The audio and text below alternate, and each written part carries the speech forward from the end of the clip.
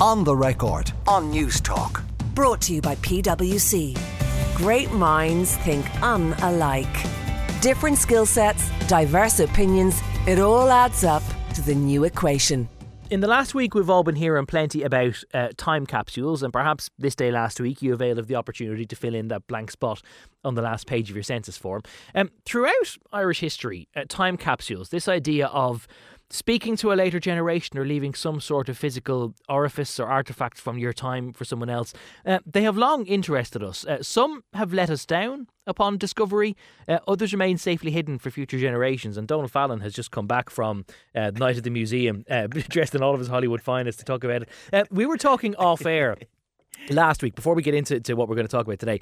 We were talking last week about what we were going to do with our time capsules, and you, at least a few hours before when it came to filling it out, you were very much up in the air about how you were going to approach it or what you were going to do. What'd you do in the end? Yeah, I thought the idea was great. And then when you were actually confronted by the census form and you saw the box, one, it was a lot bigger than I thought it would be. Yeah. And there was a lot of worry for people. Like, what do I put in this? You know, what do I want them to know 100 years from now? And I suppose they're they're trying going to write know, your own epitaph in a funny way, isn't it? Yeah, they're going to know anyway that there was a pandemic, isn't there? Yeah. So maybe you could talk about how that impacted on your family if it did. But I asked a question of people 100 years from now. I asked them, are the post boxes green in Newry yet? And it only dawned on me after that there won't be post boxes in 100 years. So whatever about the constitutional status of the island of Ireland, they're going to read this and go, what's this guy talking about? What the hell about? is a post box? They used to print post. What? Dig out your telex machine, Grandad.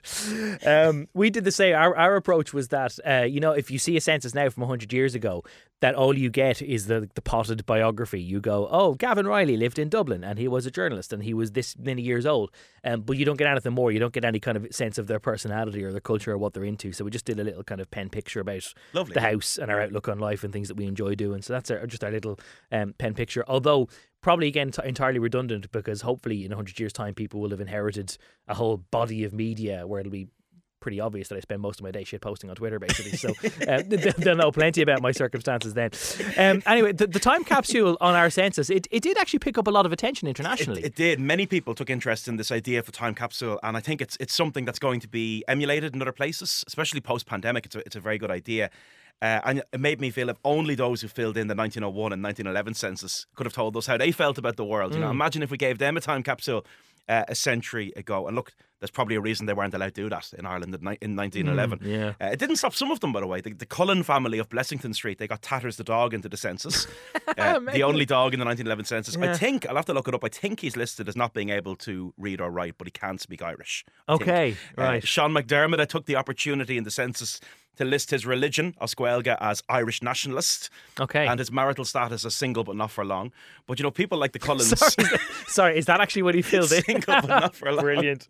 People like the Cullens and Sean McDermott, they were the exception and not the rule. And you're right, when you look at the old census, you don't really get a sense of people as people. So at least 100 years from now, they'll have some sense of what we were actually about as people. And that's really, really nice. It would seem then, based on some of the anecdotal stuff that people have shared for themselves, breaching the 100-year privacy of this whole thing, that there will be an awful lot there for the researchers of tomorrow. I was really struck by the diversity of what people put in the time capsule box and shared. Some highlighted, I suppose, what they perceive as injustices in society. Others used the box to write about deceased loved ones who wouldn't appear in a census otherwise. So these great family tragedies that family researchers in the future will know about. And some people use the box as a kind of direct form of communication with whoever's reading it in future.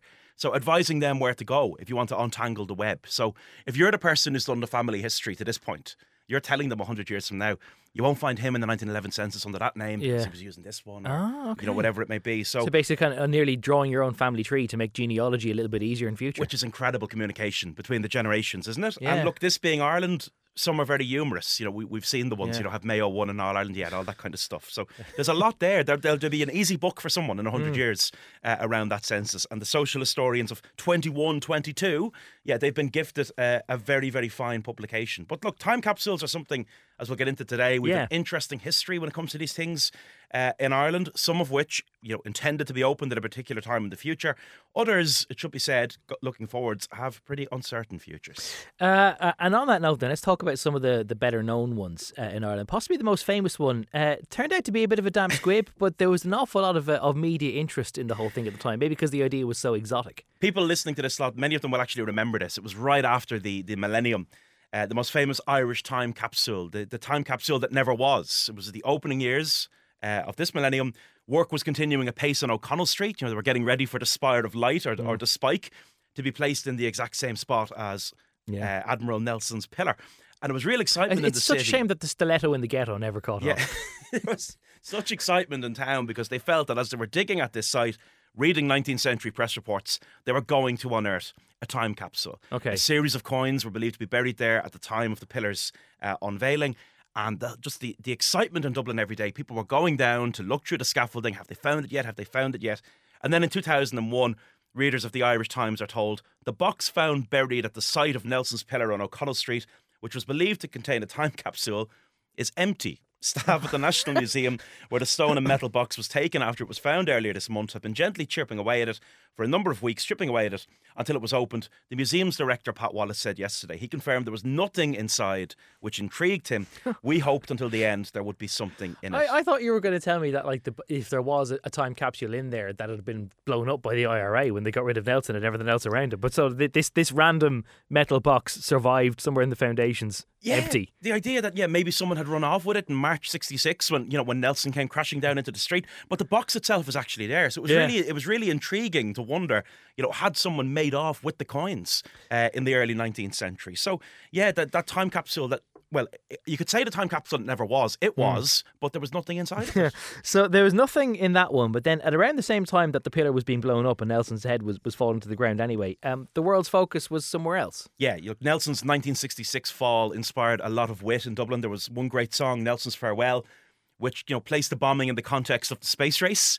Now the Irish join the race. We have an astronaut in space. Ireland, boys, is now a world power too. So let's sing our celebration at the service to the nation. Poor old Admiral Nelson, Touraloo. The idea of Nelson going to the moon. We catapulted Nelson into space. Which leads us rather nicely into perhaps the most famous international time capsule, the Voyager records, or the Golden Records. Oh, yes. Launched into space during the space race. And these records containing sounds and more intended to give a sense of life and culture on planet Earth. In the words of President Carter, he said, "This is a present from a small, distant world, a token of our sounds, our science, our images, our music, our thoughts and our feelings. We are attempting to survive our time so we may live into yours." As long as the person who receives this golden record has a vinyl player or a gramophone and a stylus and access to 240 volt AC, and understands the English language. Fine. There's a lot of play here. Isn't there? Is Ireland represented in that time capsule in the golden record? No, I mean there's a really nice documentary about the golden records, which is actually an Irish-made documentary, well worth watching. In probably the most ridiculous withholding of copywritten material I've ever come across. They wanted to put the Beatles track "Here Comes the Sun" on these records, that the aliens could hear the magic of the Beatles. But the record label EMI actually objected. Now, I don't know who they thought was going to make money off this. They thought that we should be able to flog the back catalogue of the Beatles to whichever other extraterrestrial life, whatever's out there. But there's 55 languages in which greetings are recorded on this record, and we're not one of them, unfortunately. So I mean this incredible time capsule, wherever it may be, out there, doesn't feature any insight into us as a people. Time capsules, if this isn't too ironic a thing to say, they sort of reach their golden period, their zenith, in the 1980s, because then there's a real craze for them around the time that a lot of cities and towns are marking their birthdays. There's major anniversaries of Irish cities and towns in the 80s. And I mean, the one people remember is Dublin. Dublin's great in 88. That was really a copy of Cork. It was a copy of Galway. They'd done it first. Okay. And it had been a coup for tourism. So, they didn't have similar rhyming couplets though? No, they didn't. So Galway celebrated 500 years. And they buried a time capsule entitled Life in Ireland 1984. But get this, I mean, I've very little faith that anyone will ever open that one because it wasn't intended to be opened until 2484. Okay. Which now seems, I mean, you don't have to be Greta Thunberg to think that sounds incredibly optimistic. We did put a line at the bottom of our time capsule being on it. Just I hope that there's an Ireland or a world still around in 100 years to read this, because sometimes you're not too optimistic, And our millennium, so-called, in Dublin, which was dubious history, but a good attempt at joining the celebrations, they left, documents, ephemera, images that they hoped would give people a sense of life in Dublin in 1988. But from the news report comes this great line: Zig and Zag want to put Teddy into the time capsule and believe that their television careers will still be going strong in 2088, although they expect to be working in current affairs by then. So you have this real moment of time capsule mania in 1980s Ireland. But yeah, Galway's one I wouldn't hold out much hope for. Stranger things have happened than Zig and Zag working at current affairs, because they're doing ads right now for science fairs and science exhibits, so you never know.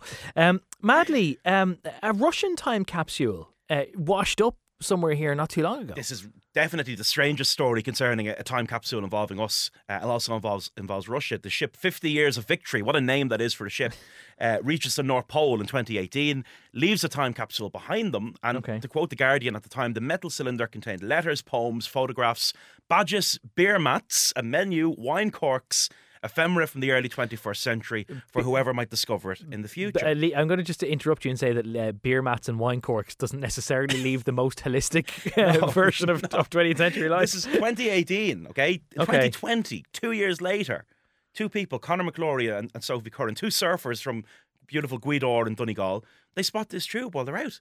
And Conor tells the local paper, when I saw it, I thought it was a steel pipe of a ship. Then I lifted it and saw there was an engraving on it. I thought it was a bomb. But alas, it was a Russian time capsule. Okay. And via Zoom, Conor and Donegal actually managed to connect with a member of that Russian expedition who'd left it out there. Sorry, what? That's just nuts, isn't it? Yeah. I mean, this coincides with how small the world is. The COVID world. I suppose everyone's learning their way around Zoom in 2020. And the Russian tells Conor, the crew and passengers had thought the cylinder might be discovered in 30 or 50 years and expressed shock that it was found so quickly. So that says a lot about, I suppose, how quickly our world is changing. Yeah, that is something that you would have left around the North Pole, presumably at a time that it was still actually solid and not aqueous, that it's already making its way to Donegal that quickly. How do we keep track of all these things? Is there some sort of international, global time capsule repository? If you bury something in the ground or in a wall and you hope that people find it in 100, 200, 500 years, you do have to tell someone else about it, don't you? I mean, these are going to be found after our own time. So there is the International Time Capsule Society, based in Atlanta, Georgia, and they're basically committed to documenting these time capsule projects worldwide so people don't forget about them. That makes tremendous sense, because there is a lot of media coverage. When you bury or launch a time capsule, people show up, but then they kind of forget about it. So something intended to be viewed in centuries can be forgotten in living consciousness. And probably the most incredible time capsule in the world is also in Atlanta. It's also in Georgia. The Crypt of Civilization, which is an airtight chamber they built between 1937 and 1940. And it's not meant to be opened before, this is just ridiculous, 8113. 81, sorry, not even 2113. 81. They don't intend for it to be opened until 6,000 years from now. Yeah, American optimism, and it includes 200 works of fiction. Frustratingly, I can't find the inventory for what those 200 works of fiction are. I wonder, is Ulysses in there, given that it was such a big scandalous book in America in the 30s, a little bit later. And one would hope that we're represented and well represented within that collection of books. But there's voice recordings of some of the major world leaders of the 1930s, including Hitler and Stalin. But 8113. Back of the envelope, so that's 6,100 years from now, which means that whenever that is, we are halfway between Newgrange and this crypt being open. Yeah. We're only halfway through that now. So how much different the world could become in the next? I think they might have to change the terms and conditions, or they may have to extricate it by its foundations when we have to flee the planet because we've just slowly boiled ourselves into oblivion. Even today, we are still planting time capsules around the place. Yeah, and it's intriguing to ponder, isn't it, how different our island could be in future when some recent time capsules are opened. I mean, there was one launched by the Lord Mayor of Belfast to mark Northern Ireland's centenary, a Northern Irish soccer jersey and the like inside of that one. But on a more personal level, I suppose, isn't this something we could perhaps all do? And maybe not even with a century or 1,000 years in mind. Yeah. To just put things away for 20, 30 or 50 years would give us or the generation to follow us a sense of us as people. It could be nice. Which is maybe what the CSO were getting at with the little project that they all asked us to do last week. Whatever about still been around 100 years, I hope you're still around next week anyway, because I just that was a gem of a slot. So famous last words there. If you'd like to see some of the orifices that Donald Fallon has left behind for future generations, Donald Fallon is the author of the Come Here to Me books, as well as the author of Henrietta Street from Tenement to Suburbia, which is a story, I suspect, of the sort of social progression in Dublin that we might never see again. So at least that will always be in the annals of the National Library and anywhere else, and of course anywhere that you get your books as well. And he's also the presenter of the Three Castles Burning podcast, which number 1 on iTunes this week I saw in the history category. Welcome to the club, my friend.